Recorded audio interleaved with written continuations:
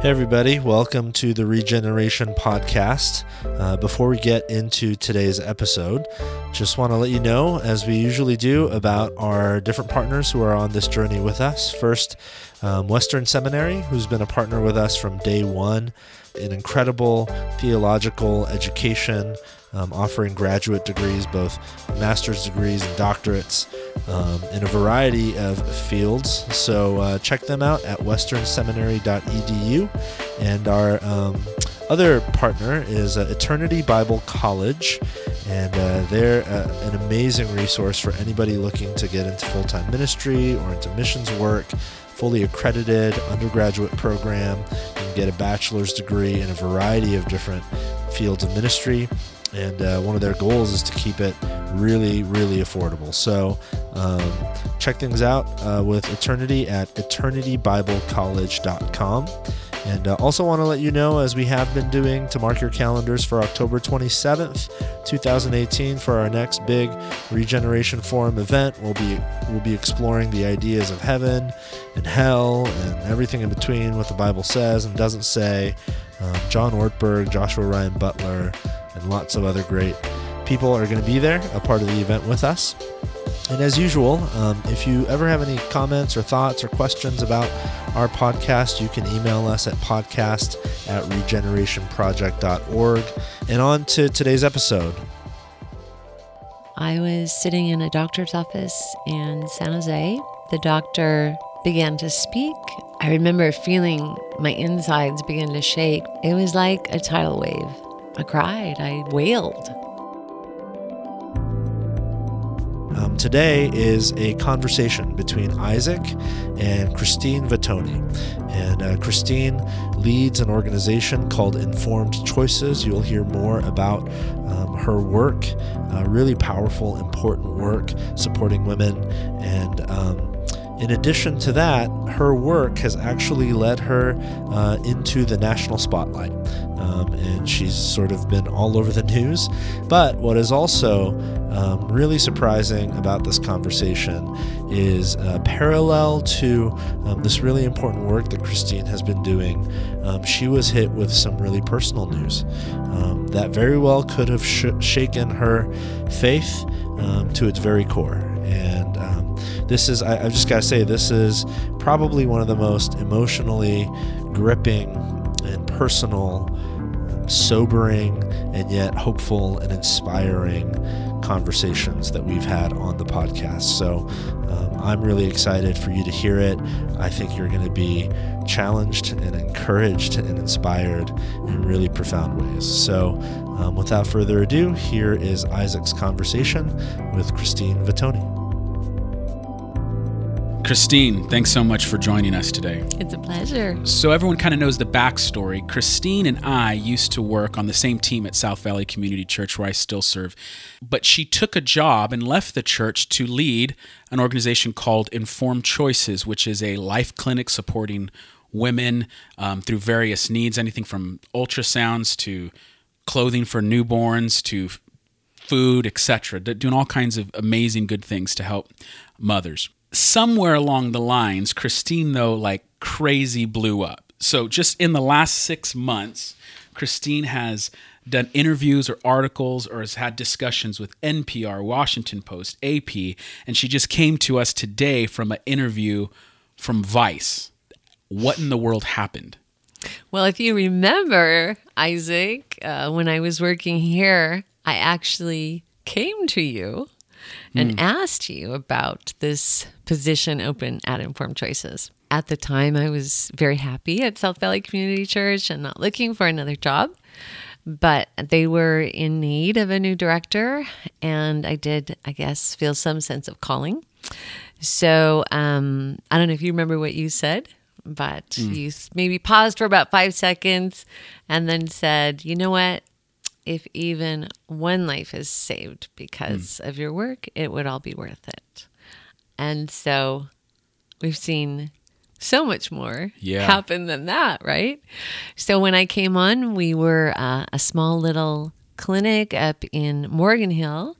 And I basically went to the board of directors and said, hey, either we're going to make this happen or not. Either the community is going to support a pregnancy resource center like Informed Choices or not. So either I'm going to come in and gracefully help us close our doors, or things are going to happen. And I guess you could say things have been happening. Yeah. So tell us about the services you offer briefly. So we are a pregnancy resource center and medical clinic. We provide free pregnancy testing, consultation with a nurse professional, and ultrasound, all free of charge to the patients. Those are our medical pregnancy services. Alongside that, as a resource center, we're providing material goods support. We're providing really relational and emotional care and support. We help women get connected with other resources that they're lacking in their lives. Anything for mothers and babies through maternity in the first year of the baby's life.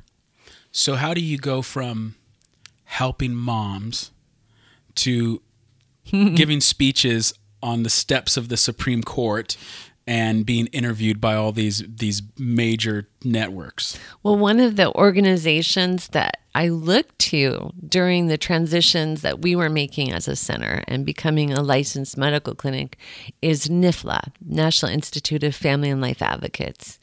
And NIFLA represents many pregnancy centers throughout the nation. We're just one of them.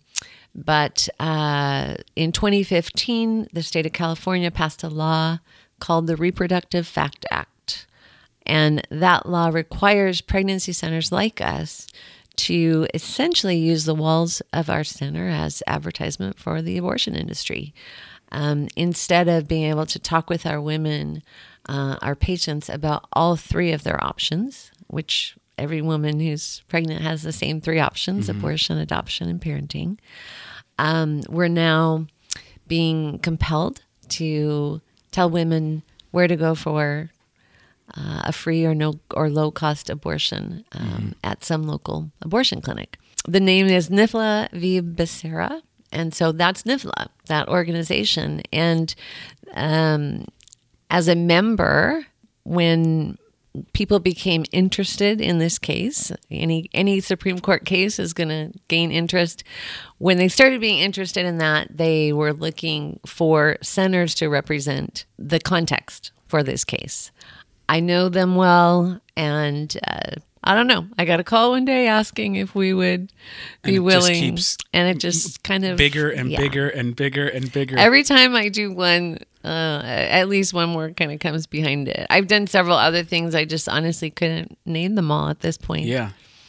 So yeah, it's been incredible to see that happen. Now, in the midst of all this, when you were leading Informed Choices and the center to kind of the next phase of its journey, you got hit with some devastating news.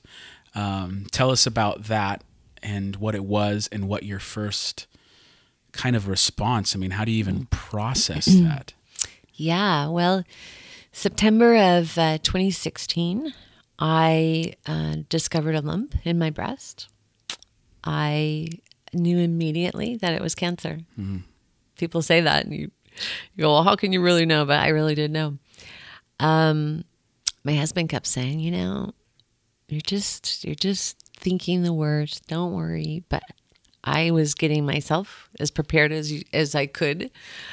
Sure enough, the next opportunity I had to get in the doctor, I was there, I think Monday or Tuesday. And I went through several diagnostic tests, which did reveal breast cancer. The strange thing about my cancer is that I have lobular breast cancer, estrogen positive, and that's about 10% of all breast cancers. Most of them are ductal, about 90%. Lobular cancer is supposed to move slowly. It tends to not be very detectable, so it may show up in its later forms, but the good news is always, well, at least it moves slowly. That was not the case for me. September, I was talking with surgeons about removing a lump and, moving on to the next form of treatment. Every diagnostic test I had showed more and more progression of the disease. The big question being, Is this moving really fast or are we missing something? And unfortunately, the answer was it was moving really fast. So I had a double mastectomy in October. At that time, 17 out of 18 lymph nodes showed cancer. So they told me, this is stage 3, and this probably will change things, how we look at this. I did a PET scan a couple weeks later, and it had metastasized to my bones in that short amount of time. So that moment, it was like a tidal wave.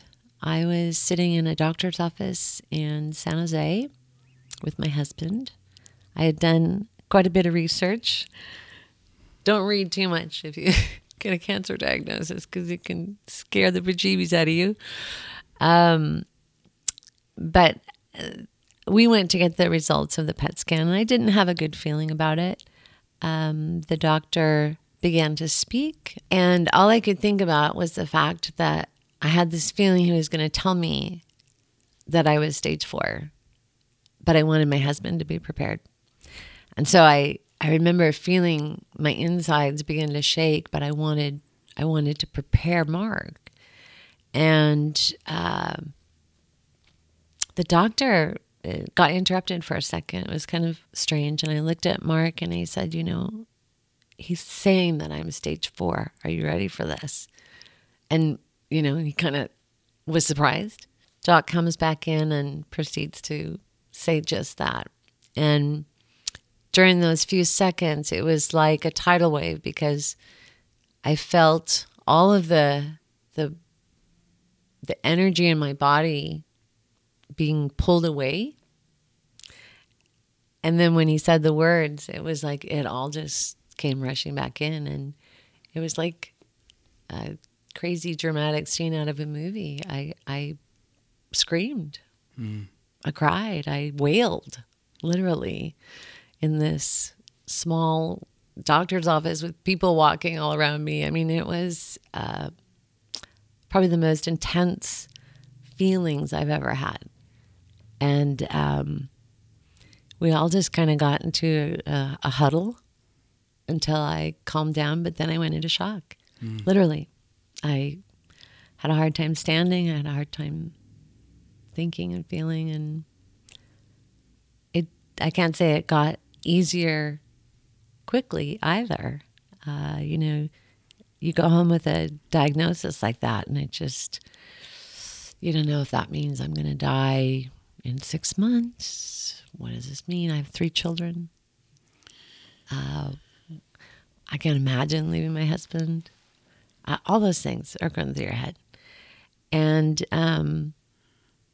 luckily, over time, God's grace, the body of Christ, have made it something that I'm living with pretty well. When I found out, as a pastor of the church, a couple other pastors from the church, we came and we prayed with you at your house. And this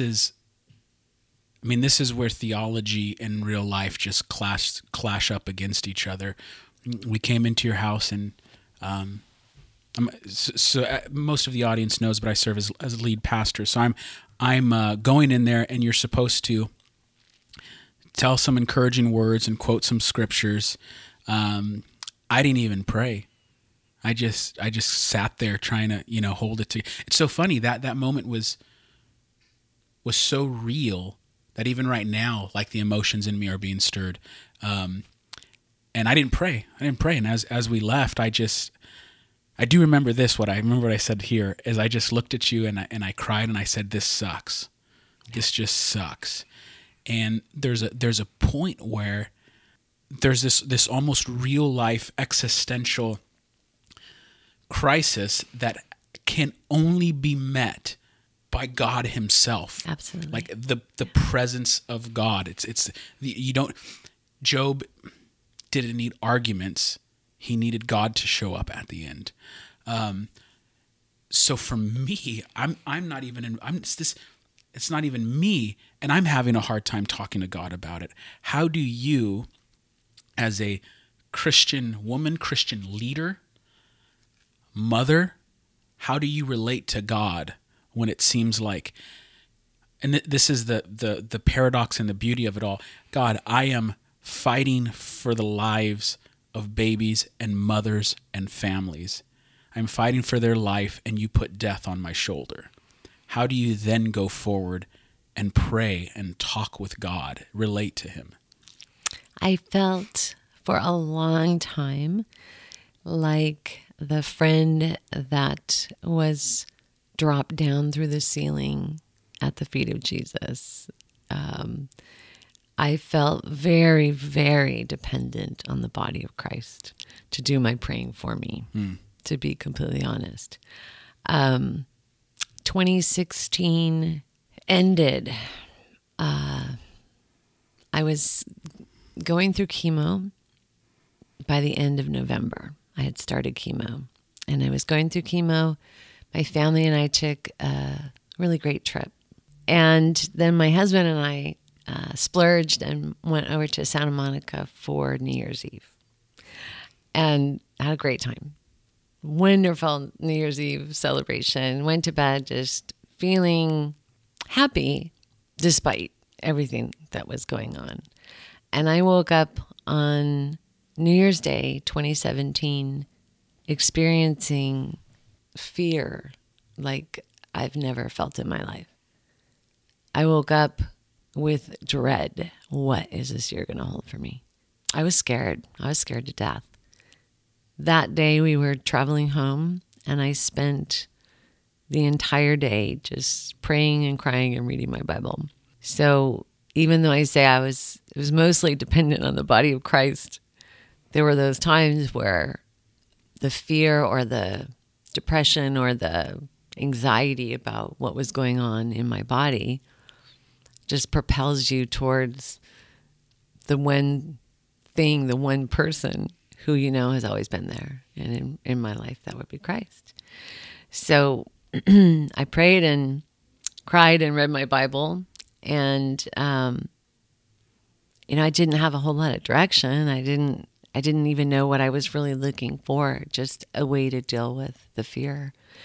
And what's interesting is that as we neared home, as we neared Gilroy, that came to me. And I have had it ever since. I have had a peace that is kind of undescribable ever since. And it really is just based in this. I believe that we are created by God. And I believe that He knows our lives. He knows exactly how long we're going to be on this earth. He knows the number of hairs on my head, and He knows the number of my days. So this is no big surprise to Him. It sucks. I'll agree with you there. Yeah. And I wouldn't wish it on anyone, and I wish I didn't have it. But God knows. And it was actually thinking about creation, the moon and the sun and the stars and the human beings created in God's image, that somehow, I can't even remember my train of thought, but somehow God led me down this path that ended up with, I know the number of your days, so don't be afraid. You can wake up every day, live each one of them for me. And that's what I'm trying to do now. The Apostle Paul talks about a peace that transcends understanding. And, if you've been around Christians long enough, you hear these stories of people saying, I have a peace and I don't understand it. Mm-hmm. And then, immediately you want to go, well, how did you do it? Like, what did you do to get it? And, Paul says, it's a peace that transcends understanding. It doesn't make sense. It's not irrational, but it's almost transrational. It's above it. It can't be processed by human. It can't be put in a propositional statement. It can't be because the thing that gave me peace is not necessarily going to be the thing that another cancer patient is going to get peace from. How have you, because you're not just dealing with this, you're remaining faithful in your present calling to inform choices and to women and to babies and to families.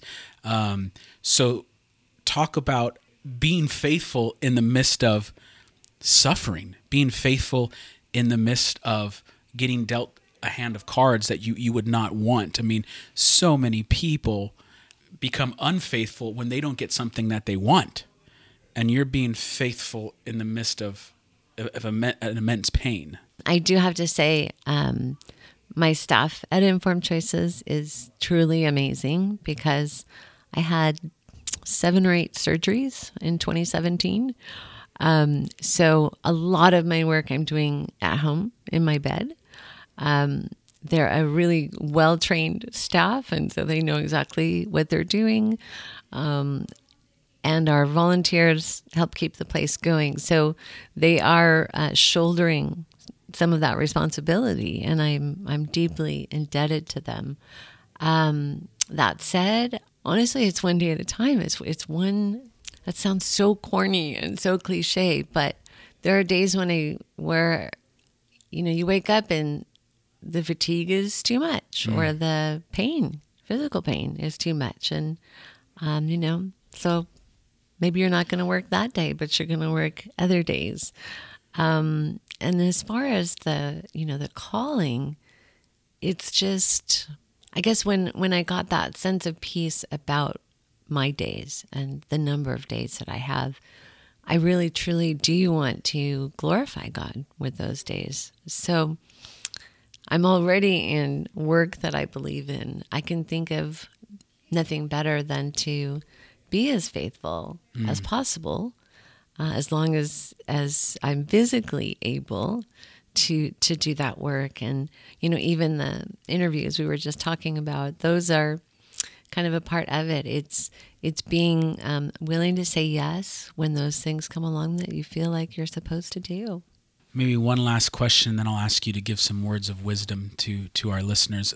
The question first, at the center of Christianity is the cross. Is a God crucified, is a God who suffers, a God who suffers on behalf of others. And since I know you, Christine is a theologically minded person, and so I know I'm sure you've thought about how our faith, its center point, there's a cross, there's someone who's suffering. How has the suffering Messiah comforted you? That story, that image, that picture. I wish I understood suffering more. It's funny that I would say that, but because not only am I dealing with this, but in my past I've had one car accident that probably should have taken my life and miraculously did not. Several back surgeries. It was actually long ago when I was dealing with back pain that I used to beg God, please take this away. I cannot take it. And during that time, I learned a lot about surrendering to pain rather than fighting it. And I don't mean just physically, I mean emotionally and spiritually, trusting God, even though what he was allowing wasn't something I wanted at all. And so when the car accident came, it was like I already had a pretty good foundation for that.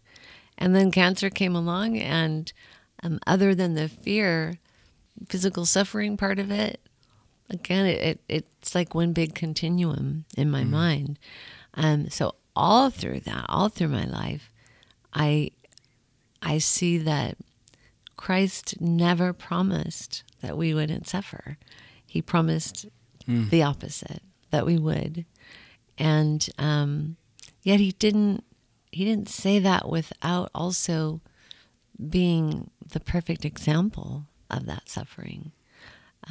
Suffering to obedience, suffering unto death, suffering by giving of himself in so many ways. And I don't mean just his life, but just can you imagine what he went without during his lifetime so that he could be who he was called to be, who he was. Yeah.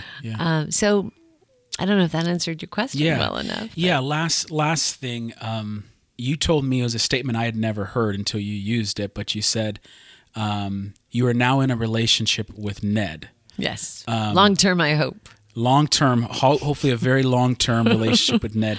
Tell us what Ned is. And then lastly, moving forward, how do you continue to serve God with the uncertainty of your relationship with Ned? So Ned actually means no evidence of disease. As far as the medical community is concerned, I will never be cured of cancer. I will never be cancer-free. I will never be in remission, so to speak. Those are not words they use. Instead, they use this term, no evidence of disease. That simply means we know there's cancer in your body, but it's not showing up on a PET scan right now, which is definitely good news. But it would be wonderful to know it had been completely eradicated. I often ask my husband the question, how will I know if God's healed me? And quite honestly, I think some people do eventually decide maybe they're not going to do treatment for a while and just see what happens. I'm not there yet. Yeah. I've had 2 clear PET scans behind me, and I have 1 a week from tomorrow. I'm a little nervous. I'm hoping that this next one will be clear too. But if it isn't, there are treatments available, and you just keep plugging away, keep trying them, and just try to remain as positive as possible. And I just briefly mentioned the body of Christ. I have to say, the body of Christ has helped me to be positive, has helped me to remain faithful. And I don't even completely understand it, but I believe their prayers are very effectual. Because when I ask for prayer, things get better. It's as simple as that. Yeah, so you're just going forward, and it's like the scriptures say, it's day by day. It's trusting God for daily bread for this day, and in faith thanking Him for another day. And so you're doing incredible things. Your testimony parallels the cross in that the cross is a symbol. It's a painful symbol, but it's a beautiful symbol. And somehow God has used your story to not only affect those in the local community, but literally people are hearing the story around the world. And so just thank you for being here. I appreciate the opportunity. Thank you.